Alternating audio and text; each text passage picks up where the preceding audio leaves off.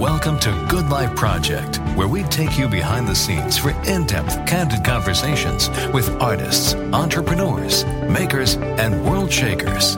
Here's your host, Jonathan Fields.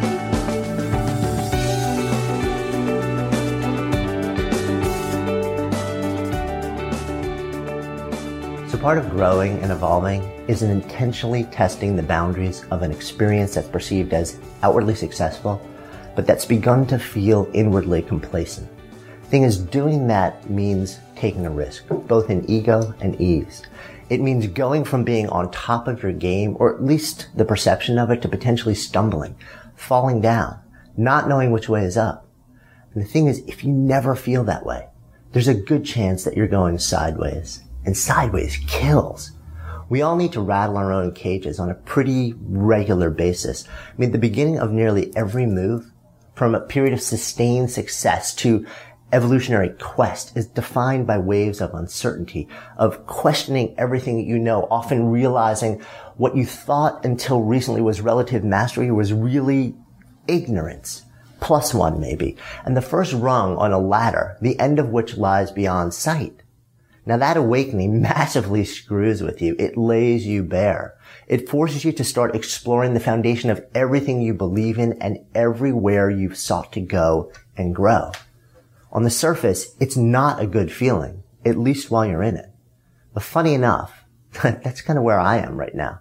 It's not that I don't have fantastic projects going on or a brilliant family and friends to support me. I do.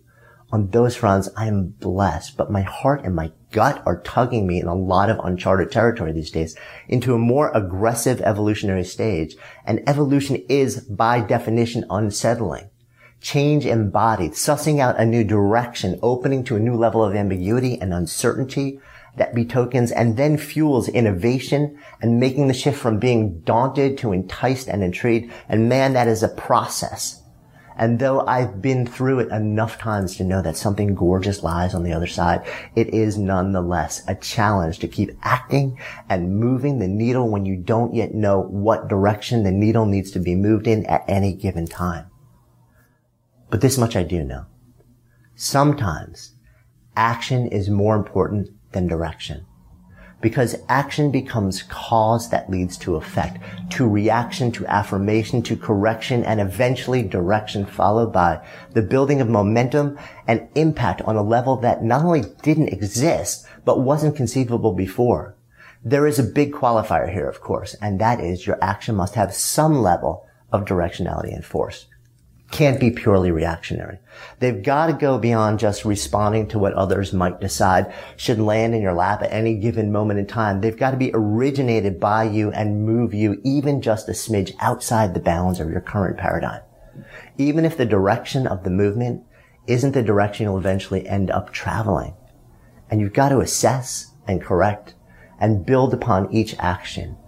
So the question really then becomes, how do you assess? Well, I can't speak for every person, but I feel it in my gut, in my heart. Literally, if my heart doesn't start to pound more, my stomach start to flutter on some level in anticipation of going further or in response to the steps I've just taken, it's very likely not right. It's a misfire, but that's okay. Because learning what's not right for you is as important as discovering your new direction. By the way, what's right for you today may have been wrong for you 10 years ago and vice versa. Live here and now. Act.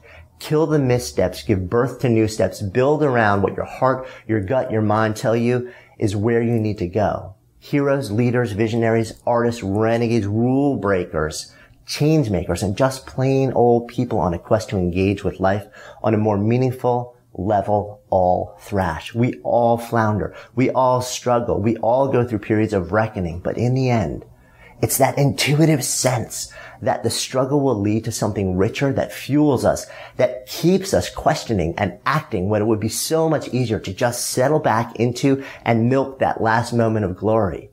So here's to the struggle. I don't invite it, but I do embrace it.